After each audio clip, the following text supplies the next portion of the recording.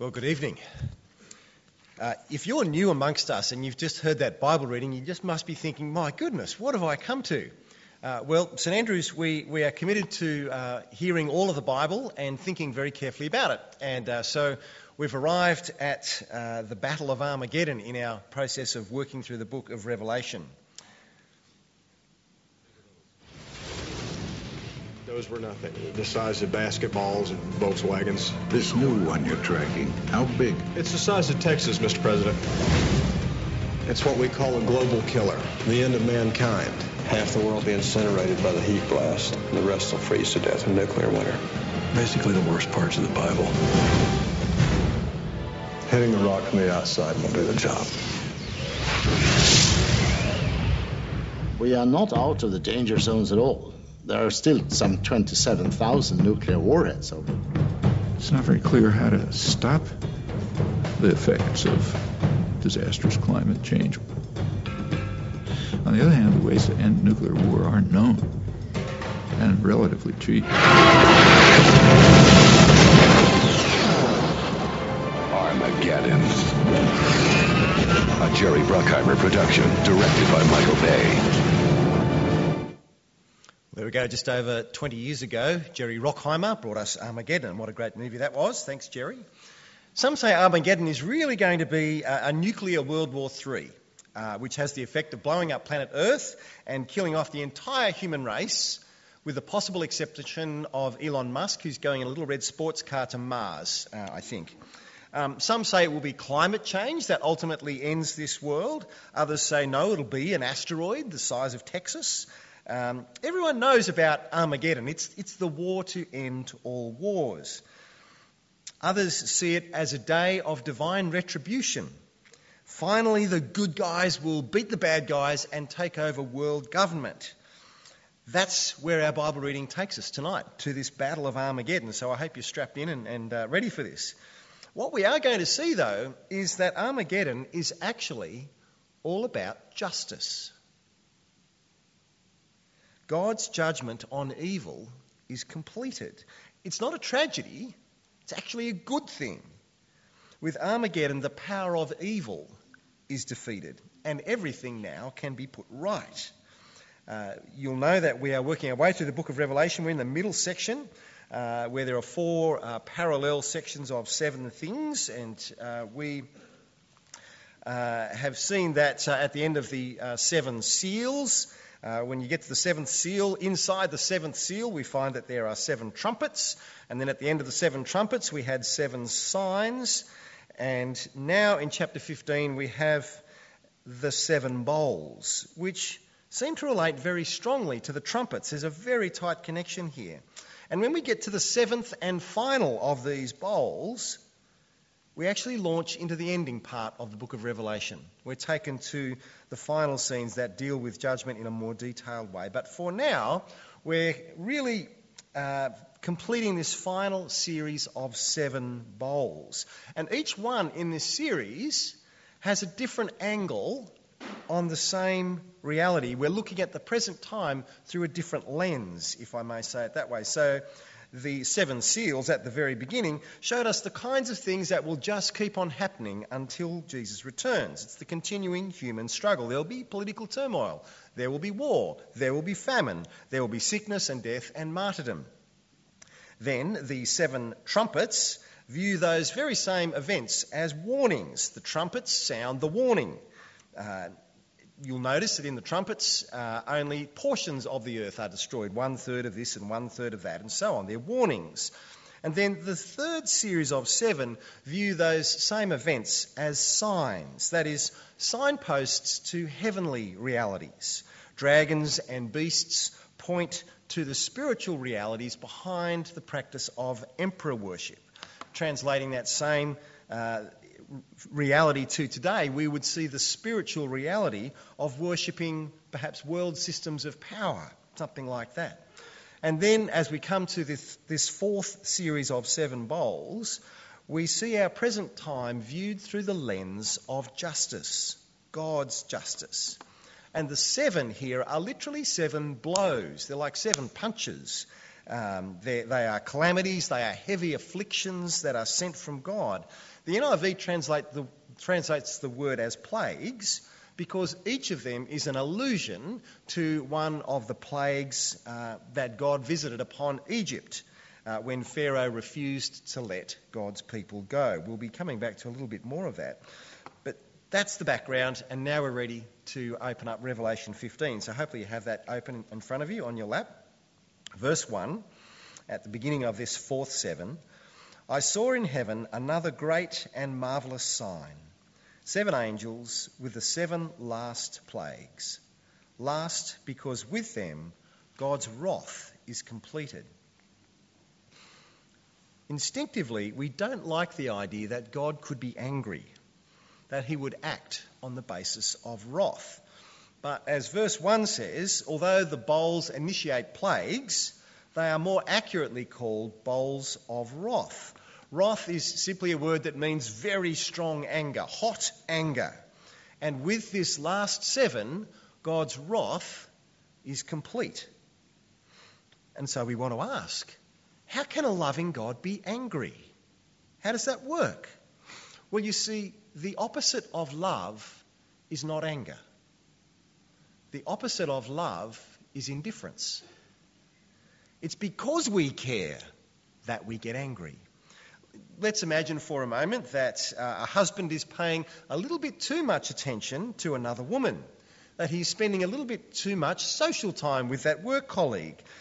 It's getting a little bit flirtatious, and it's happening right in front of his wife's eyes. What does she do? Well, if she just shrugs her shoulders and says, well, I'll do nothing, she's indifferent, we know that she doesn't value her marriage, and she doesn't really love her husband. But because she loves her husband and values her marriage, she's going to confront him. She's not going to put up with second best. She's going to get angry, and we would want her to, because she loves her husband. So the spouse of an adulterer is rightly angry, not indifferent. That's why Jesus gets angry when he's at the temple, when he overturns the tables of the money changers and he drives out the traders. He loves the people. He values the temple. There is such a thing as righteous anger. It's not random. It's not capricious. It is the anger of injustice. The greater the love, the hotter the anger. It's that anger that protects the weak from the bully. It's that anger that protects the innocent from the fraudster. God's love for humanity is so intense, so perfect and holy, that when he is refused or ignored, his is a righteous anger. When humanity turns their affections and their worship to anything or anyone other than himself, he is rightly angry. It's not petulance. It is a holy, burning, passionate desire. He loves us like a good husband loves his wife. He will not passively allow his marriage to be trampled. And that's what this final 7 is all about. The 7 plagues represent God's anger over those who have rejected him. But before this final 7 begins, we notice that God's people, all of God's people, represented by the 144,000, are already enjoying this victory. We're sort of wrapping up the loose ends of chapters 13 and 14. God's people are sealed and they're protected, and they're singing victory songs beside the sea in Revelation 15, 2 through 4.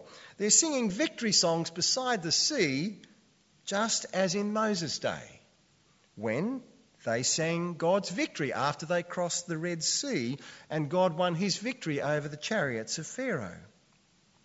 That's why their song that they're singing is called the Song of Moses and the Lamb. So it seems that like Israel in Egypt, somehow God's people are set apart from these plagues that are about to be visited upon the rest. You'll see this parallel with Egypt grow. Next, in verses 5 through 8 of chapter 15, we see that 7 angels are called forth and to bring their 7 bowls of wrath. And they come out from the temple. That is, they come from the personal presence of God. The exercise of judgment here is God's. It's not random. It's not a kind of karma. It's not a kind of mechanistic transaction. God's judgment is personally exercised. And so when we come to the beginning of chapter 16, a voice comes out from the temple, presumably the voice of God, and orders that the bowls be now poured out.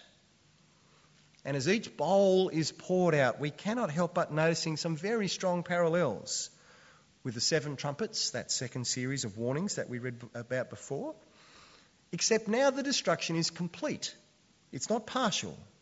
But there is an even more important allusion that is being made with these 7 bowls of wrath. We keep hearing the echoes of the book of Exodus.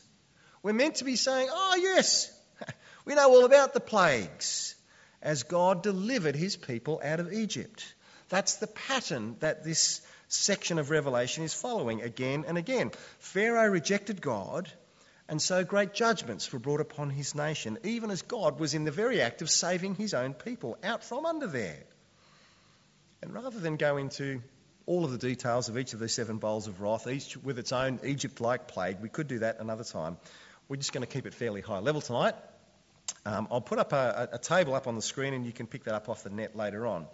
But what we are going to focus on is these parallels between the 7 bowls, the 7 trumpets, and this Exodus narrative. And so I'm at chapter 16, verse 2.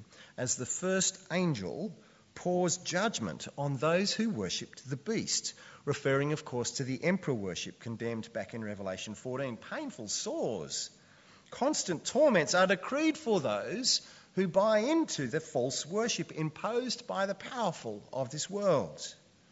It was emperor worship then, but there is always going to be some contemporary equivalence. This is how apocalyptic literature works. It was Nero in the mid-60s AD, it was Domitian in 95 when Revelation was written, it was Decian in the 200s and so forth. Whenever and wherever the state has enforced worship or religion, it's pretty much the same as this. Sometimes the state has enforced no religion. For example, Stalinist Russia or Cambodia under Pol Pot. I think more tellingly for us is that it is not the state who compels worship, but popular opinion, perhaps the media. We feel compelled to think their way, to adopt their view, to call out anyone with a view that is different to the conforming view. We face the weapons of social outrage and indignation and shaming. Excuse me while I battle my cold. We are in danger, I think, of being pressed into the world's mould. Those who worship power and wealth and popularity are judged by this first plague. Let's keep it moving. The second plague, all of the ocean is turned to blood. The third plague, all of the rivers are turned to blood, and all of the sources of water turn to blood. And then something unusual happens. Not that all of the water turning to blood's not unusual, but I say unusual because there's an intrusion into this series of 7. I'm looking at verses 5 through 7 of chapter 16, where the angel in charge of the waters says, "You are just in these judgments, O Holy One, you who are and who were. For they have shed the blood of your holy people and your prophets, and you have given them blood to drink as they deserve." And I heard the altar respond, "Yes, Lord God Almighty, true and just are your judgments." What's interesting to me here is the commentary on the justice of God. The angel declares in verses 5 and 6 that God is just in his judgments. As horrible as all of these plagues seem to be, God is being fair. And again in verse 6, those who have persecuted and tortured and killed God's people are getting what they deserve. It's no surprise then in verse 7 that the martyrs under the altar from Revelation chapter 6 cry out, "True and just are your judgments." Somehow, as God's judgment is being revealed, as his wrath against sin is displayed, those looking on say, "Yes, this is good. Justice at last." I don't pretend to be an expert in justice. There are others in the room who are perhaps more qualified to say this than I. But I think we live in a time and a place which prefers a kind of justice that I'm going to call utilitarian. Utilitarian justice aims to achieve some future benefit. We respond to the bad by trying to tame it and to reform it. That's why we have a Department of Corrective Services. It's not called a Department of Jails, it's Department of Corrections. Utilitarian justice aims to rehabilitate the offender. Sounds pretty good in theory, but I think there are some problems with the system. In practice, there is no way of knowing if you've incarcerated a person long enough for them to be rehabilitated. How would you know that? In fact, the statistics of criminal reoffending are pretty frightening. In New South Wales, 51% of prisoners released during 2014-15 returned to jail within 2 years. 51%. And if we're in the United States, that figure is closer to 70%. Think about that. Within 2 years, more than half of the people who have been rehabilitated are back in jail. Actually, I think this kind of justice is much worse if you are a victim of the crime. If it is determined that the criminal has indeed been reformed and that they're not going to reoffend and they're released back into the community in just a few years, if you are the parents of that abused child or that murdered wife, that innocent person who had their life savings taken from them, you would be asking, how fair is that? Why doesn't the punishment fit the crime? Why isn't there some kind of equivalence that I could see? And the answer that we get is, well, we don't think that they're going to do it again. That's utilitarian justice. But God's justice, as we see it here in the Bible, is different in nature. It is retributive. That is, instead of being oriented to what the criminal may or may not do in the future, retributive justice is oriented toward what the criminal has concretely done in the past. God's retribution aims to give an equal punishment for the offence committed. Nothing more, nothing less. The punishment fits the crime.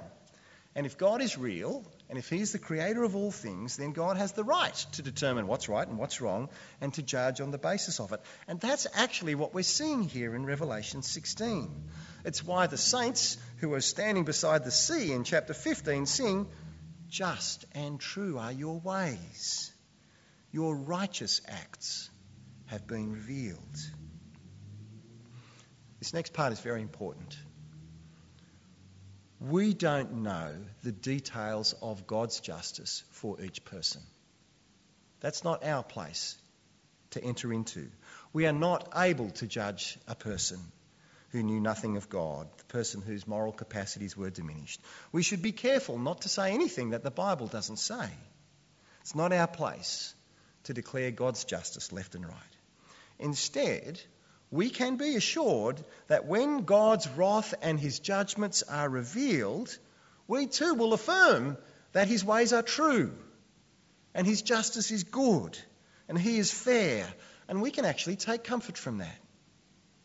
We will actually praise God for his justice when we see it.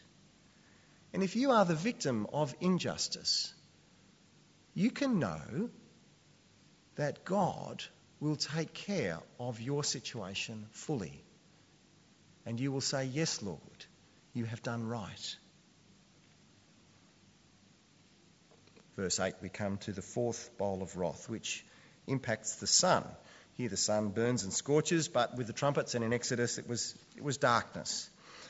Just a side note, by the way, when we come to these parallels that we're highlighting here in apocalyptic literature, all of these images and symbols that we're talking about don't really refer to real events, actual events. You know, we're not expecting that one day all of the ocean will indeed turn to blood. Or we're not expecting that there will be plagues of boils spreading across the earth. They're a picture. They're taking us back consciously to Exodus every time, assuring us that God is in control. As then, so now. God is able, and he will deliver his people, and there will be justice, just as there was then.